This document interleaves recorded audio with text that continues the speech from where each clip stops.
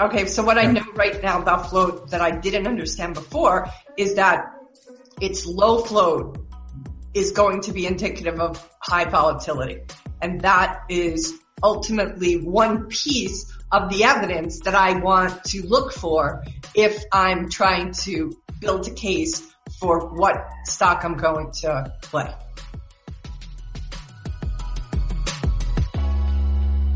You're listening to the Steady Trade Podcast, a podcast that inspires traders to make meaningful strides and pursue their passions. Your hosts are Tim Bowen, the lead trainer at Stocks to Trade Pro, Kim Ann Curtin, the Wall Street coach, and Steven Johnson, the up-and-coming trader who's always willing to learn. Together, we'll sit down with experts to talk about their process, the lessons they've learned, and discuss how all traders can level up their trading careers.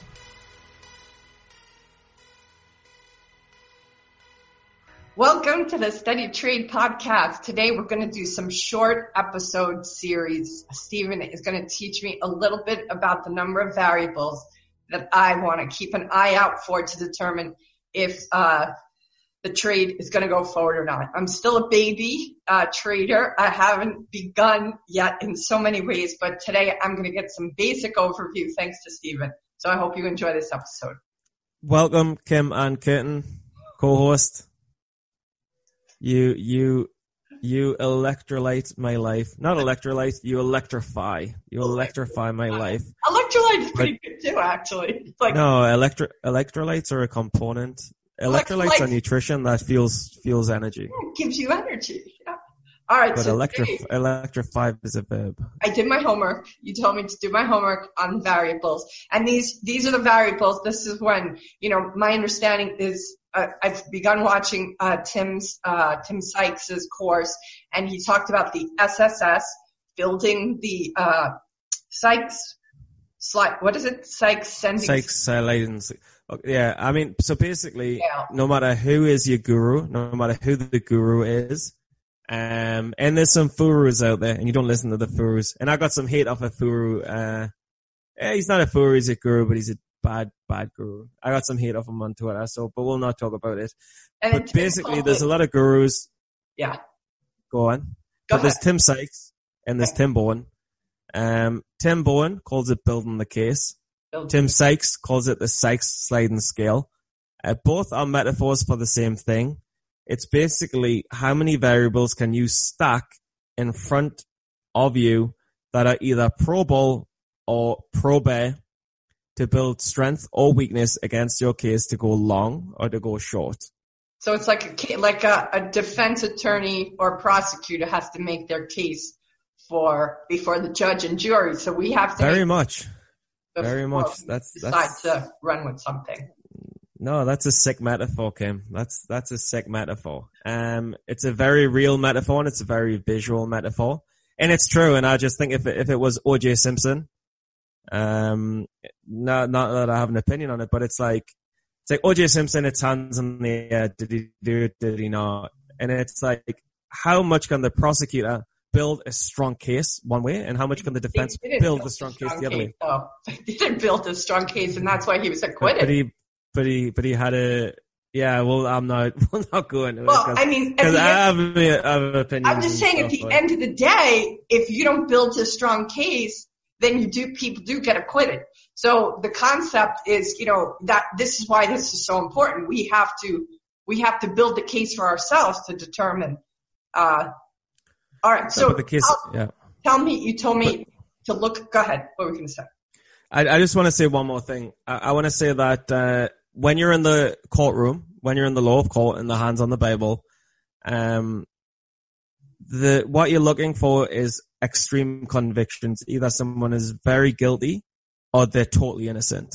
Mm-hmm. And in the exact same way, trades are taken the same way. It's either a very, very good long or it's a very good short. Mm-hmm. And these are a trader's dream. These absolute convictions are these absolute mistakes where someone will be rebuted. Trading's the exact same way. You need to look for the cases where it's extremely one way, and that's how the evidence or the you don't jump in. No, you need every single point of evidence to point towards it's a long, or you need every single point of evidence to point towards it's a short. If it's unsure, if you're like, oh, some variables are positive, some variables are negative, some variables are guilty, some variables are innocent, some variables are long, some variables are short, then these are a trader's worst nightmare. You better to stay away. So that is part of the reason why even I've heard, Tim Sykes say in the courses I'm listening to, there are times when he's just not going to enter at all. And that's why sometimes people will go a day or two, not because they don't see these opportunities all lined up like you speak to. And so that's why it's better to just wait another day, see if you see it, and wait until you see that absolute guilt. That's absolute go to prison for 100 years. Like, but what you don't understand, and it's so easy to talk about it in practice, and that's what, and it's so easy to paper trade as well, and that's why paper traders are winners and real traders are often losers, because it's all about the emotional psychology, which you're an expert in. But the trouble is, for me the other day, I went on a hot winning streak, took a $200 loss, and then there was no trades the next day. And I didn't think, no trades, there's not a guilty case, there's not an extreme innocence case. I didn't think like that. I thought, I've been green all this month, I've had an insanely good month, I want to keep winning. Yeah. And I lost $800 trading a long when I'm not a long trader. I'm a short bias trader. I've never longed probably twice this year. Wow. And one of the times was my biggest loss of the year. And it's about the emotional rollercoaster, and it's fine. It's okay. It's not the end of the world, but it's about managing and controlling emotions. But that's for another day. Yep. I just wanted to mention that it's not black and white. Makes sense. All right. So today's topics, we're going to do a collection of 6 variables, but today we're going to talk about 2 of them. I'm going to say pieces of evidence, and I want you to say pieces of evidence. Right, we're in the courtroom. We'll get out. I'm trying to think of what Matlock or like all these different TV shows I watched when I was little that are way, way before your time, because you're such a young whippersnapper. All right. I'm not so young, but float and daily volume are the 2 topics. This is what I understood a little bit about float and daily volume. I'll speak to what I understood it to be, but then I have some questions. How does that sound? Let's break it down. What is float? What is volume? So I understood float to mean it's the amount of stock that is practically available for trading. Is that your definition or is that Google's definition? Google's definition. Okay, what's your definition? The same definition because you read it. Except I really didn't know what that meant by the practically available. I understand. Okay, let me say the daily volume second too. So I understood daily volume to be the number of shares that are actually trading hands in a given day with a real buyer and seller. Now, when it says it's practically available, so a company has a market share, and it has a market share and it has a float. The market share is what is publicly, it's what's publicly and privately available. So like say, and I'm not the best person to explain, Tim Bone's better, but say it's a 10 million company, $8 million could be owned by insiders. Right. So that's 8 million. 8 million's privately owned. But the other 2 million is publicly available for traders to buy and sell. And that 2 million is the float. So when they say it's the available, it means the available to trade. It means what's publicly on the stock market to trade. And that's whether it's on the NASDAQ, the SPY, or the AMEX, or the Russell 100 or whatever. Okay. Whatever market it's on, the float is the available number of shares that can change hands by the public, not private or institutional investors. Yep. And so is the volume different than, I'm just looking at my question here. Is volume only known at the end of the day, or is it able to be interpreted as the day goes forward? Nah, dead. Good question. Because it reminds me of something that not many traders know. The volume is ongoing. It's live. It's like a human. It has a heartbeat. But now it stops at the end of the trading day, and it's after hours, and it starts pre-market. But volume starts 4 a.m. New York time. It really kicks off. Yeah, I mean, you have pre-market. Early pre-market is like 4 a.m. Yeah. Uh-huh. But then like the real pre-market is like 7 a.m. But then the stock lights on fire at 9:30 a.m. Yeah. It ignites if it's a heavily traded stock. And then at 4 p.m. 4 p.m. the market closes. And then like 8, I'm on Dubai time, but I think at 8 p.m. The volume is officially recorded for that day. Okay. But what's really important to stress is traders are always looking at volume as an indicator of what the stock might do a previous in the future and in another day. And they look at float and volume in different ways. But let's just define volume and then we can get into that. There is actually so much to talk about. It's ridiculous. Volume is basically the number of shares traded by the public and private institutions, I believe, in any one full given trading day from like 4:30 in the morning till 8 p.m. at night. That is volume, the number of shares traded. Trade in the middle of the day, am I looking at the volume for the previous day and having that inform the interpretation I think the volume of that day I'm trading is? Yeah, so I think the way to tackle it, we started with float, so let's go with float, and then we went to volume next, so let's go to volume, and then the final thing is to talk at float with volume in tandem and synchronization. Okay. So this is a kind of a beginner episode a little bit, but I think there'll be nuances and things that some of the more advanced traders can take out. So first of all, with float, you're looking at. Do you have a question related to float that you want to ask? Or? Let me just finish reading here. So I have low float stock, are relatively low numbers of shares that are available to the public. They have higher volatility and price instability. And float, it says float is calculated by subtracting the closely held shares owned by insiders, employees, and company owners. Exactly. But what I'm curious about is how is that calculated? Are you calculating it? Is somebody else calculating it that you're referencing? No. Basically, there's a market capitalization. The market capitalization, or market cap as it's known as, is the total number of shares available in the company. The float is the publicly available tradable shares. That out with your calculator or no.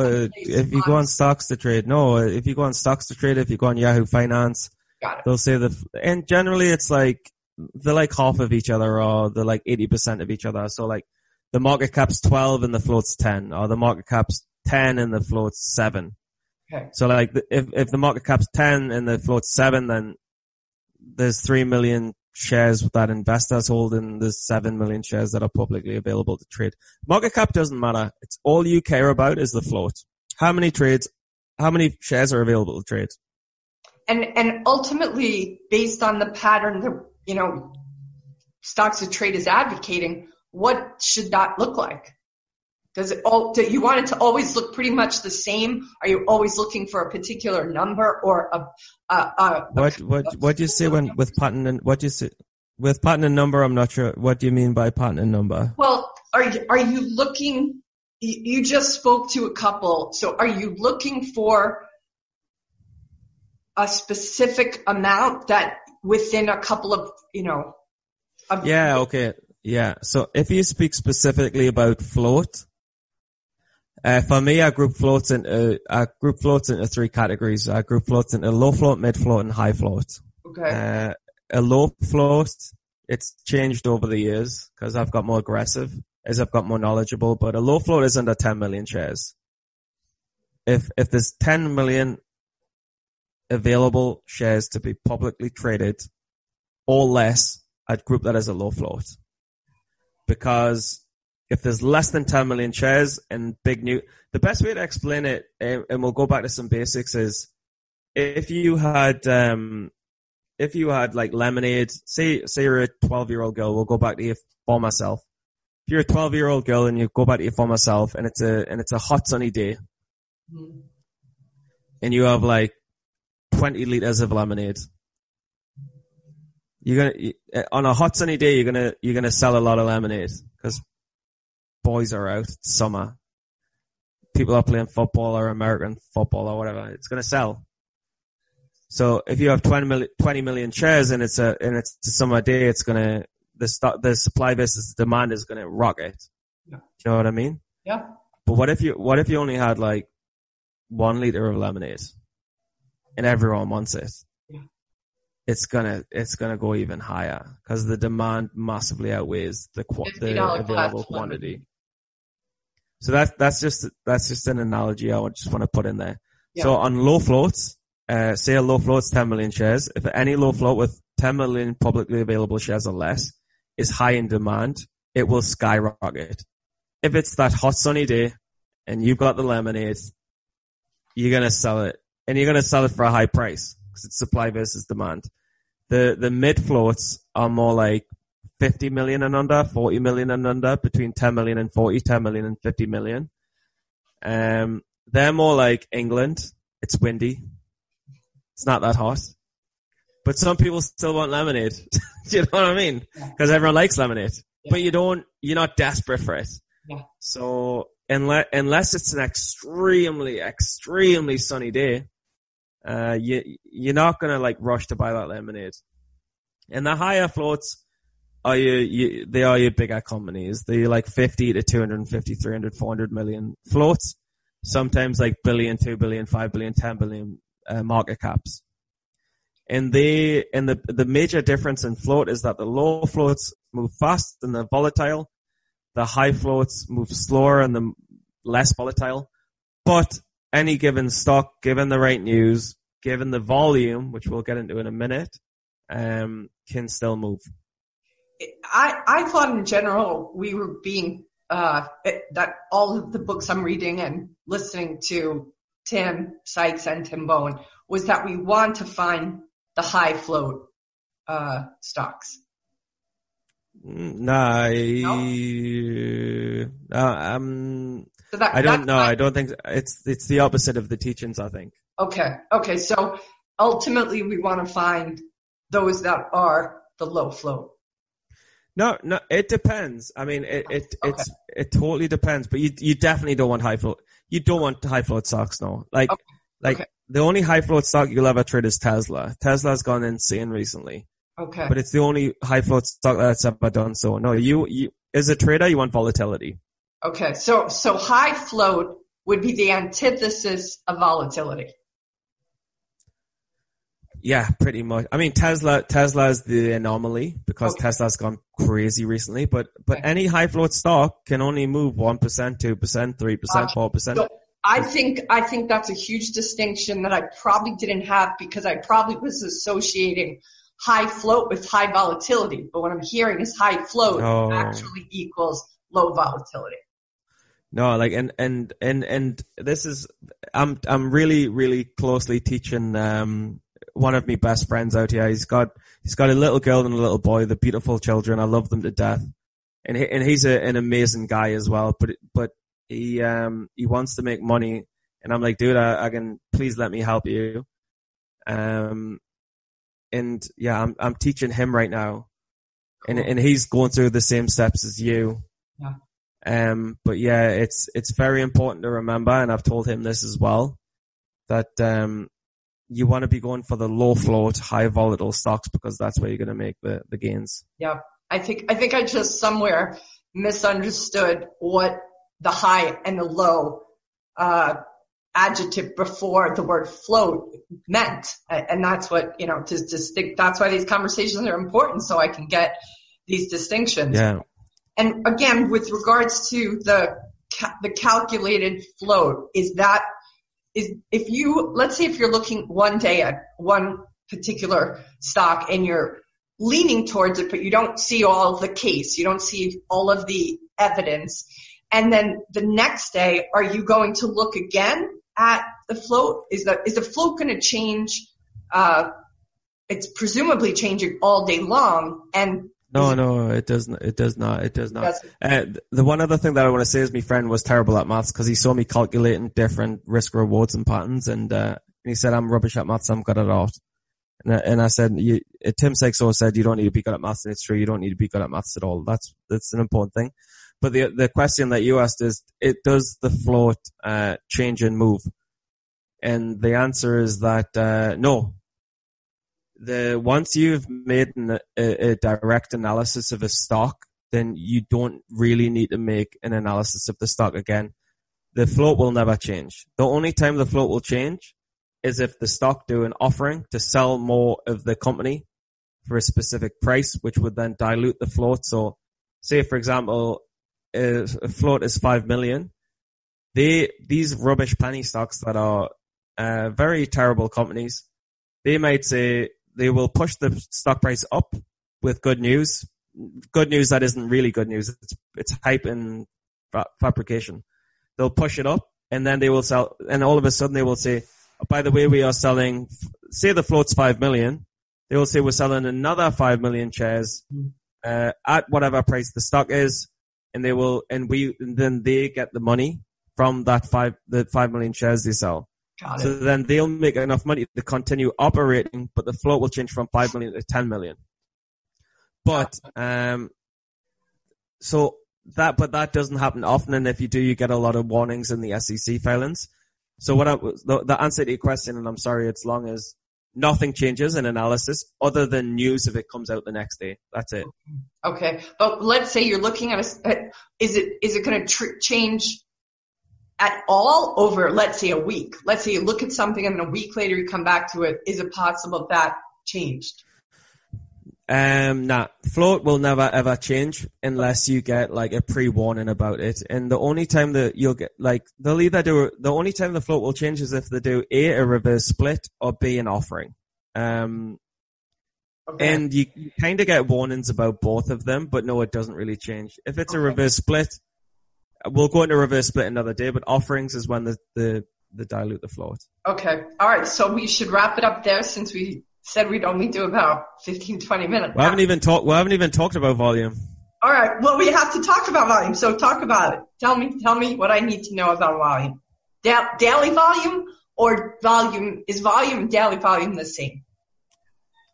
Volume can be shown. By the way, it's not. Sorry?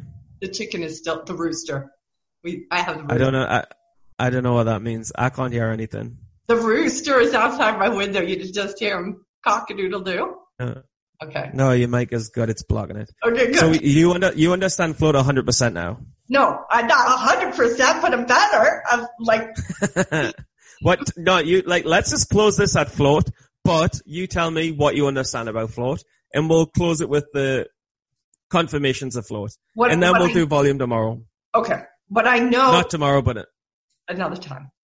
Okay, so what I know right now about float that I didn't understand before is that its low float is going to be indicative of high volatility. And that is ultimately one piece of the evidence that I want to look for if I'm trying to build a case for what stock I'm going to play. Yeah, but it depends. It depends very much on biases. But you have to learn this and you have to piece it together. If it's a low float, it's going to be volatile. So it depends on a number of different factors. Say a stock is up 150% on the day and it's a low float.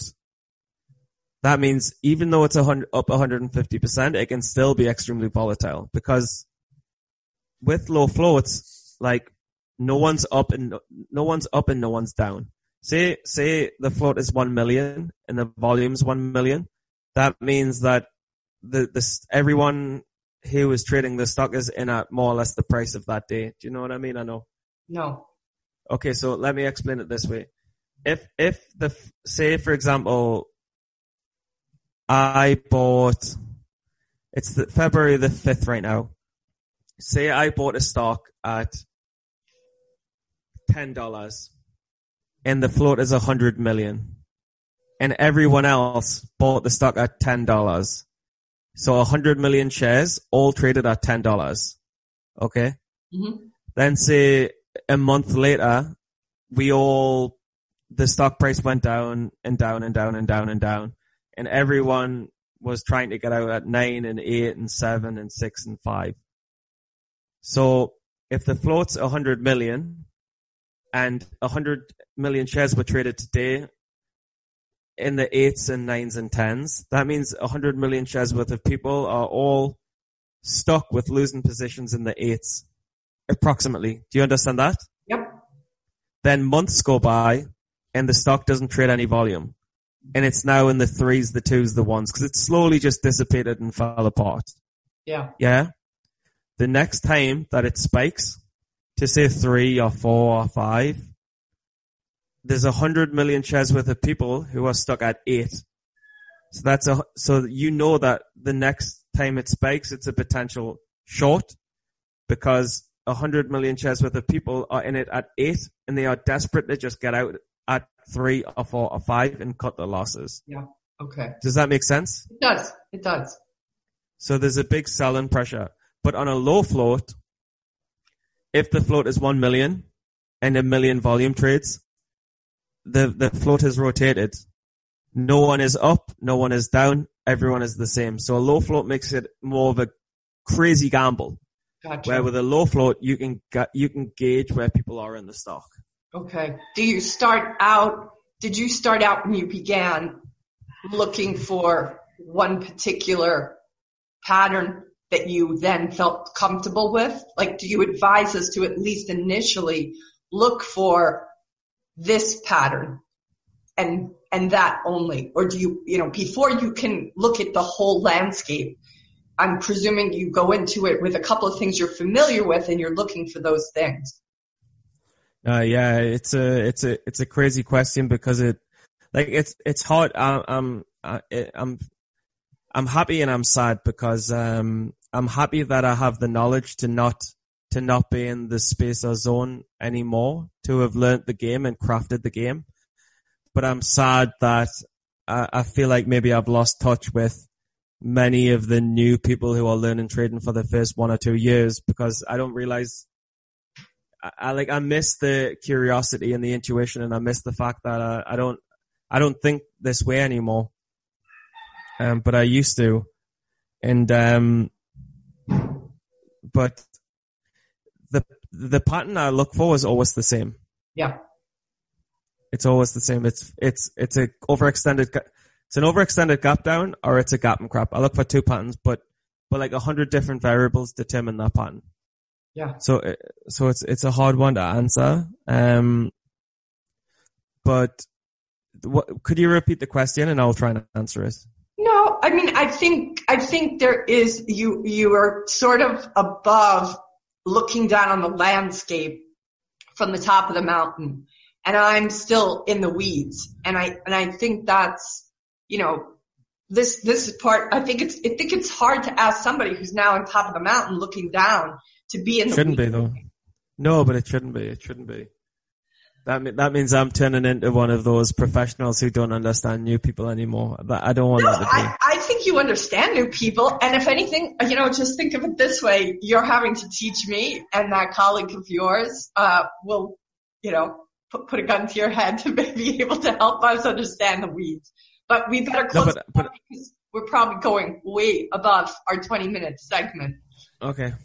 What do you think? Yeah, I would just say if we're going to close it off, let's specifically look at float. Float is the number of publicly tradable shares available to the public and traders to trade. This is in comparison to the market shares available. Market shares include the float and privately invested shares. The float is just public, and that's the difference. Low float is generally 10 million and under. Low floats are considered more volatile and more easy to move, more tradable. but you get into low floats at your own risk. Long, they can be brilliant. Short, they can be brilliant for different reasons, but they are volatile.